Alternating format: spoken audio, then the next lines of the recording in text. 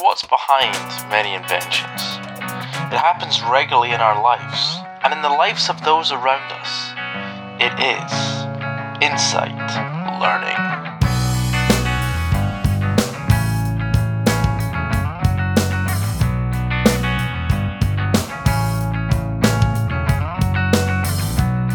During the 1920s, German psychologist Wolfgang Kohler did a series of experiments on apes that led to an accepted theory of learning ever since: insight learning.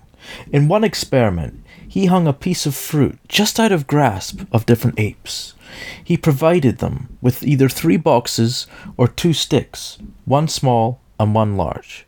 He then observed to see what would transpire. In both instances, he noticed that after the apes came to the conclusion that the fruit was beyond their grasp, they then spent some time thinking. During that thinking phase, they focused on possible solutions to the problem. And before long, the apes would solve the problem by either combining the small and long stick to create a big enough stick to knock down the fruit, or stack 3 boxes on top of each other so that they could climb to the top and grab the fruit. Thus, insight learning was born. Insight learning happens internally. We think through the problem. We don't repeatedly do something via trial and error until something sticks or miraculously fixes itself.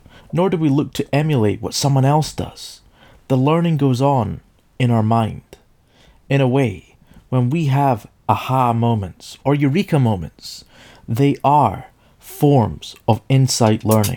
Often, like the apes, we come to the conclusion that our approach to grab something juicy, like fruit, isn't working.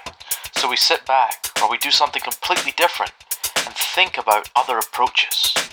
To achieve insight learning requires more than just action.